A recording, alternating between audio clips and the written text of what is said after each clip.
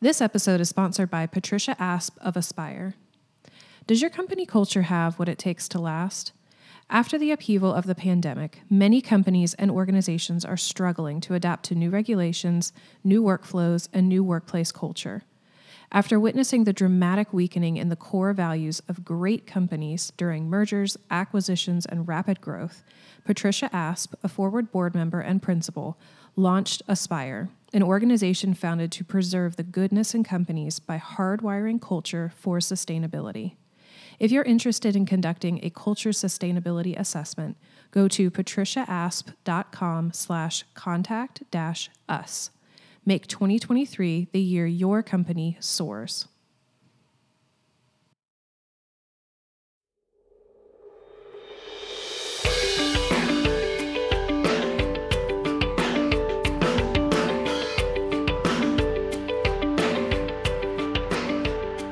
Welcome back to Work, Love, Pray, Real Talk Grounded in Truth. I'm Jordan Johnstone. In our last episode, you met Tracey Newell, sales leadership expert and former executive of many notable organizations. We spent the previous episode talking about the basics of being a woman of influence, and we touched on why women might be a little hesitant to become more of an influence in their workplaces. In this episode, Tracey and I dive into what good and genuine influence is actually all about, how to take on the role of being an influence without neglecting the other parts of your life, hello, work-life balance, and Tracey shares about the mentors and influences in her life that made her career possible. Let's jump back into our conversation with Tracey. So Tracey, let's cut right to the question that I'm sure is on everybody's mind right now. How do you influence? So again, let's go back to what influence is all about. It's about trying, in my view, my definition is how do you help people? How do you inspire people? How do you coach, provide direction to help them do greater things? That's how I think about influence and why it matters so much, because we can help other people to do more, and that always provides a win, whether it's for the people, whether it's for an organization, a company, what have you. And so to me, influencing is about picking a common goal. It's not about altruism at all. It's what is something that you personally want? And if you can't think of something that you personally want, I would encourage you to think about that. Again, personally, professionally, spiritually, what do you want? And then how do you bring other people into your circle to help you achieve that? As it relates to the workforce, I can promise you with 100% certainty that every manager and every vice president and every senior vice president has a list of 10 or 20 things that they desperately want to achieve. And they can't do it all by themselves. Mm-hmm. So professionally, if you want to contribute more, and I'm not saying you have to get promoted, maybe you just want to help your company more because you really enjoy what you do. You could call up your manager or maybe even your manager's manager and say, hey, I'm really trying to do more for the company. Do you have one or two projects that you'd like my help on? Well, sure. I'd like your help on, again, I always think about software and driving more pipeline. Oh, okay, great. So who are some of the people I should include in this group? And what would you like to achieve? Well, I'd like to achieve twice the outcome we have today. Okay, great. Well, let's get a marketing person, a salesperson, a manager, a VP. Let's create a cross-functional team and get working on this for 6 weeks. Can I come back in 6 weeks and we're going to present some ideas to you? I guarantee you that vice president is going to say, yes, please. Can you please do that? And guess what? Guess what? Not only are you solving a problem that helps you, because it's not altruism, it needs to help you in whatever your job is. If you're in finance, what's driving you crazy in finance? If you're an engineer, what are the processes that are absolutely slowing you down that you want to knock out? So it needs to help you in your job, but you're also helping a couple levels above you to solve a serious problem for the company. Mm-hmm. And that's influencing. It's very much, putting yourself in a leadership role. And I think it's so important for all of us to do that because that's what drives great outcomes. And I feel like there's this very, very, very fine line of being an influence or seeking to be an influence. And like you said earlier, making sure that it's about helping others be great versus, you are doing all this work to be an influence because you want to get ahead, Yeah, it's a you know. great point. It's a great point. And we've all seen that Yeah. movie, right? Yeah. And I've struggled with this where, as a leader of leaders, I would, find some really smart, first line or second line manager and go, I have this problem. I want you to go fix it. And they often would say back to me, gosh, Tracey, I don't want to be that person I'm managing up. They would say, and I'd go, you don't understand. Like, I don't think of it as managing up. Maybe your peers do. I'm not worried about those people.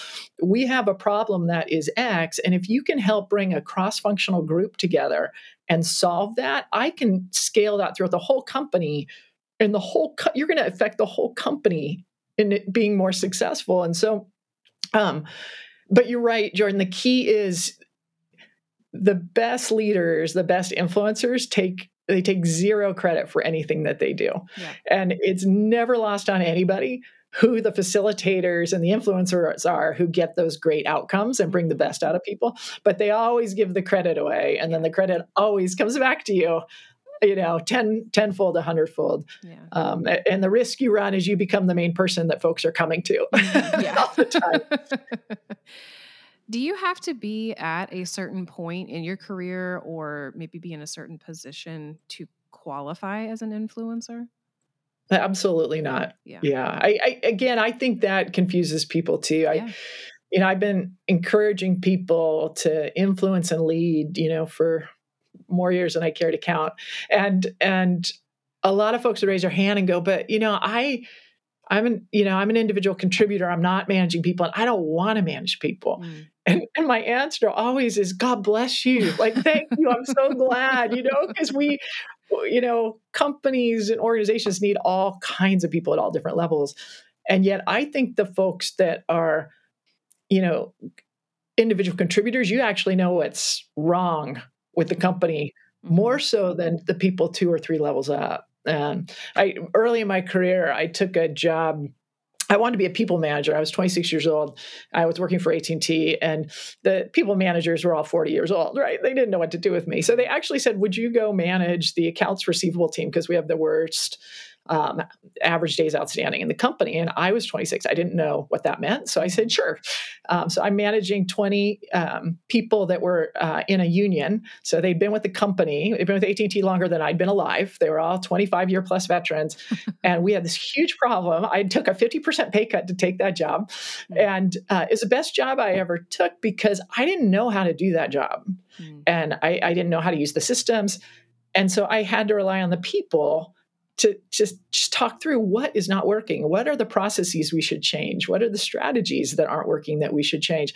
And we turned the thing around in a year. I mean, it was one of my favorite awards. That team nominated me for a President's Award at 26 years old.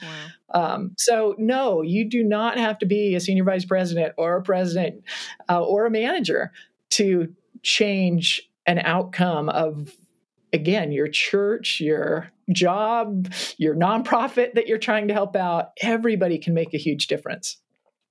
Well, and I feel like trying to be a woman of influence and the risk of duking it out with imposter syndrome, which, you fessed up to a little bit at the end of the last episode, those two journeys or experiences, I guess, go hand in hand. I mean, it's going to happen. You are going to want to be an influence, but then you're going to come up against that lovely imposter syndrome. So how should someone get through that battle unscathed? So I actually believe that this is the biggest reason we don't have more women in leadership is this idea of I'm not capable. And I actually think it's greater than that. I think we are the best storytellers in our own head and the planet. And not to say that men don't do this a little bit, women do it more. And the example I'll give you is I was probably in my early 30s again, and a big company. And my boss said, hey, Chase, I put you up for a VP promotion. And what did I say? I said, oh, no, I'm good. I don't want that role. And being a VP at this company was like a huge deal. It was really hard to get those jobs. And he said, Tracey, if you get serious about your career, you could really do something. And when I tell that story in a live environment, the women all go, "Oh, he said that to you." And I go, "Actually, no, he was being my friend because he was saying, 'What is your problem?'" Well, why was I not saying, "That's awesome. I want that job"? Yeah. Well, again, I had 2 kids under 5, and I know lots of people listening don't have kids yet, but maybe you're taking care of elderly parents. Maybe you have all kinds of other things outside of work that are, causing, angst and taking time. It's the same issue. And in my head, if I took a VP job, I was going to travel 80% of my time and I was never going to see my family again. And there is no job description, Jordan, that I've ever seen that says, "Hey, here's a VP job, 80% of travel and you will never see your family again." Like I made that up, Yeah. And so I finally took the job, and guess what? It wasn't that bad. I didn't travel all the time, and I still talk to my girls at least every day, and so, being a lot less risk adverse would be advice that I give to women all the time. And just, take the chance. If you are even curious about a leadership role, start talking about it and start trying that on a bit. You can always go back to the job you were in before. If you've followed forward for any amount of time, you will know that something that we are more than willing to jump into as far as like a conversation or, just really helping our women and our audience weed through and figure out is this idea of work-life balance, or sometimes we've called it work-life integration. And I feel like when you're trying to be an influence, you probably will be taking on more responsibilities, more tasks, more mental capacity will be needed. So if you're influencing others, you're making waves in your professional life. How do you make sure, like you mentioned was your fear with the VP job, how do you make sure that you aren't neglecting the other parts of your life? Yeah. So this is the question that I get most often. I've done a lot of work, as you would expect. In technology, there's not a lot of women in leaders, not because the technology companies don't want that. It's because they're engineering companies and there's not a lot of women in STEM. And so, I spent a large percentage of my career helping to encourage women to go into more influential and leadership roles. And what I would say is this idea of work-life balance. It really is a balance. There's sometimes when work takes 100%, and there's sometimes when life takes 100%. You got to kind of balance those out. And I would say my second, but make sure there is a balance. That's my key message in that. Like there are times when life takes 100%, and you got to make sure that you do what you need to do for, the people in your life that matter the most, and give yourself permission to do that. I tell a story of, it took me a long time to figure out that I would say, "Hey, I have to leave at 3 today because I'm taking my, daughter to the doctor and she's really sick and da da da da da." And the guy sitting next to me would say, "Hey, I have a hard stop at 3. I have another meeting." What was he doing? He's going to the baseball game. Right. So balance your work-life balance, because it's important. You'll be a better employee and more successful personally and professionally. My second piece of advice is be comfortable with your choices. And again, one of my personal experiences, I was in Arizona, and I was working for a gentleman who ran, a $20 billion company. So a $20 billion piece of a big company. And his comms person was next to me, and we were talking, and I said, "How you doing, Allison?" She said, "I miss Max." And I said, "Oh my gosh, that's so hard." Well, Max is 5, and she's sad because she feels really bad that she's not with her son. And my boss and her boss was eavesdropping, and he said, "I don't understand. What's the problem?" And I said, you don't understand because you're a man. Like, we have this problem. We want to be perfect here. We want to be perfect at work. And he said, "I don't get it. I have 4 kids. 3 are women. They're all going to have to work. And I'm being a great role model. I'm providing a great life. If I wasn't doing what I was doing, how would they exist?" And this went on and on and on. And I kind of paused, and I really thought about that for a couple of days. And it came to me, he was choosing not to feel guilty.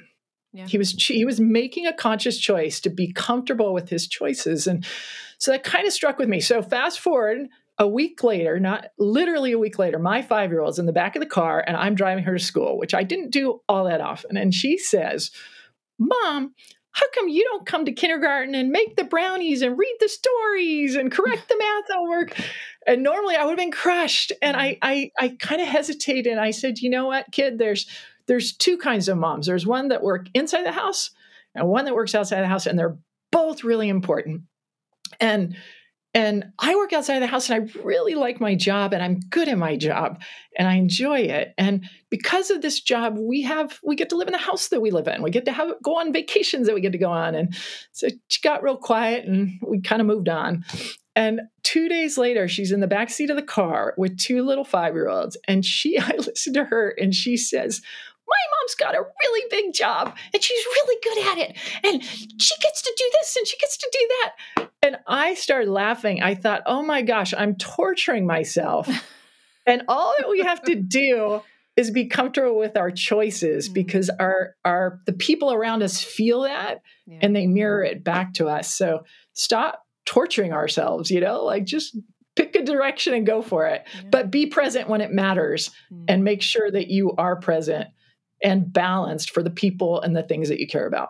I mean, it's perspective, right? It's giving yourself permission because for some reason women feel like we have to do that. We have to give ourselves permission to do things and, just let yourself be proud of yourself.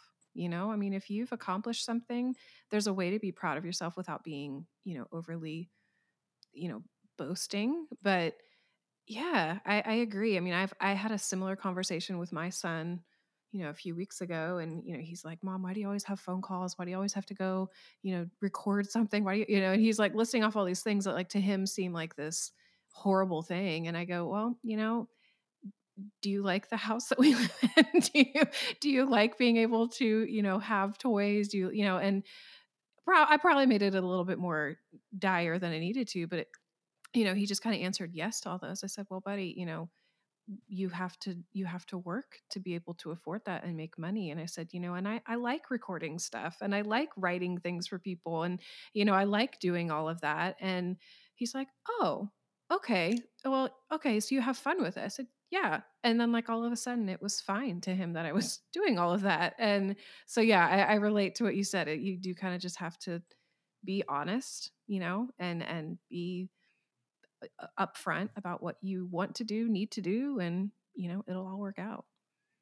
Well, and you're also including him in what you do. And I don't know if you're, everybody's listening, if your companies do bring your kids to work day. If they don't, I would ask your manager and the vice president and whoever else, why don't we do it and do something locally? But the more the kids know what you do and that you're excited about what you do, then they're more accepting also. But I do think women and guilt, those two words they go together too often, and we need to stop that. We need to be comfortable with the decisions that we're making and make sure that our kids know that we're comfortable with that as well. Should you go on this journey toward being a woman of influence alone, or does it help to have others included?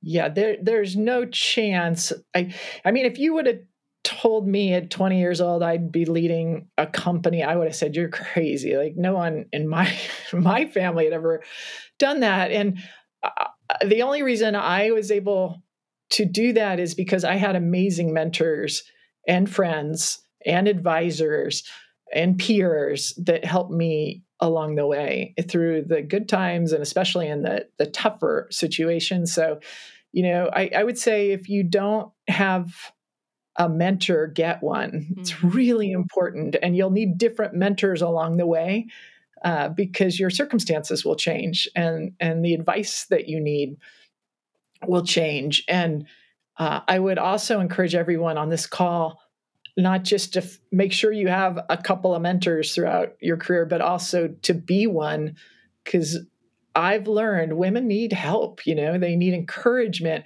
The number of times, at least a handful of times, somebody, A lot of times it was that I had male mentors, because let's be real, 80% of the executives are men. So if you only want to work with women, you're not balancing it out. And the men are from Mars, women are from Venus is true, professionally as well. So having a male mentor, I think, was really important for me. Mm-hmm. But a couple of times somebody tapped me on the shoulder and said, you can do more. And if they hadn't have done that, I wouldn't have known that I could. And so I tried to spend my whole career finding those people to say, you can do more too. And it's amazing how humble people are, men and women. Until somebody tells you that, you may not know it.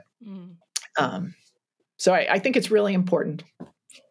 Yeah. Well, I mean, and like I said earlier, we like talking about work-life balance, and we obviously like at Forward, we like talking about mentoring and the mentor program that we have. And, that has been just one of the biggest sources of just incredible stories for us, because it's honestly, when it comes down to it, it's something simple. It's somebody giving of their time and of their experience, and honestly the resource of their time too, and pouring into somebody who is at the other end of the journey that maybe they've already gone on.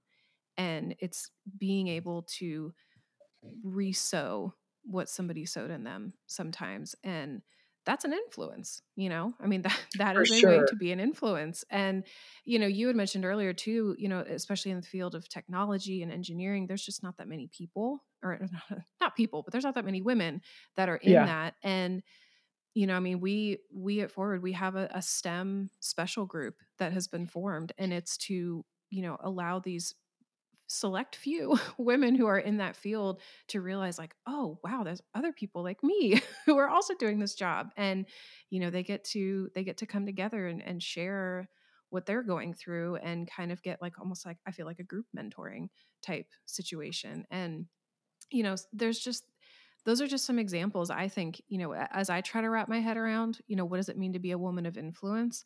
I mean, those are some ways to do it, and they're not overly difficult ways either. 100%. So again, think about every hopefully everyone on this call has had a great coach, maybe a great parent, maybe a great manager who helped you to do something you didn't know that you could do, to achieve, to reach a little bit higher. Gosh, that's influence. That's, you just change somebody's life if you can do that for one person. And that will help impact their family, that will impact their family's family.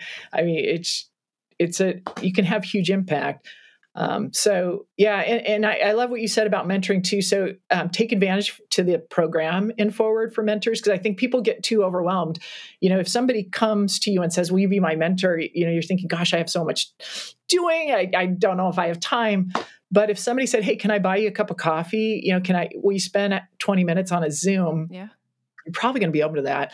And then very tactically, I always tell people, get your mentors to be like one step above or two steps above what you want. Yeah.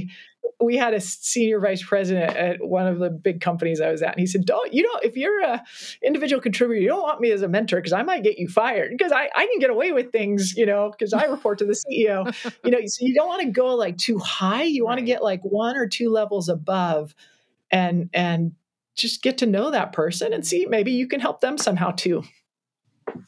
Well, as we wrap up, whenever I ask this question, I get mixed responses, because usually people are like, oh my word, how can I do that? But I have a feeling you'll be able to do this pretty well. So what is one thought or piece of advice that you want our listeners to remember most from everything we've talked about the last couple episodes? Yeah, so that's pretty easy, Jordan. I have spent a career studying people and the power of human potential. And what I've learned is that most people do get what they want in life, but they sell themselves too short. And what I mean by that is they set short-term goals. I want a new refrigerator, they get the new refrigerator. I want a new car, I get the new car. Maybe I want a new apartment or a new house, and I get that.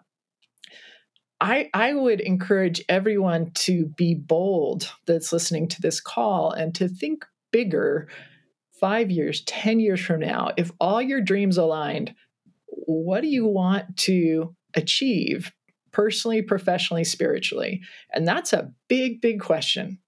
And once you really spend some time talking to people that you trust in your inner circle, does that goal seem realistic? Then to start taking baby steps that give you the option of having that goal. And professionally, we need more women leaders. We just do.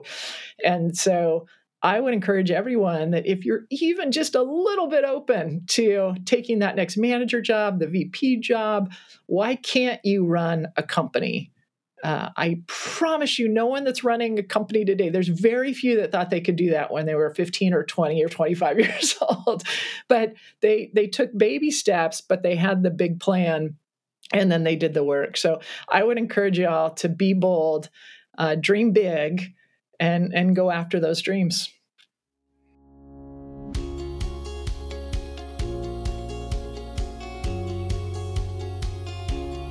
What was your biggest takeaway from Tracey's insights over the past 2 episodes?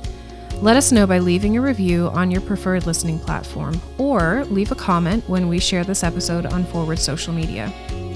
For more information about today's episode, just go to forwardwomen.org/podcast. That's the number 4, WORDWOMEN.org/podcast.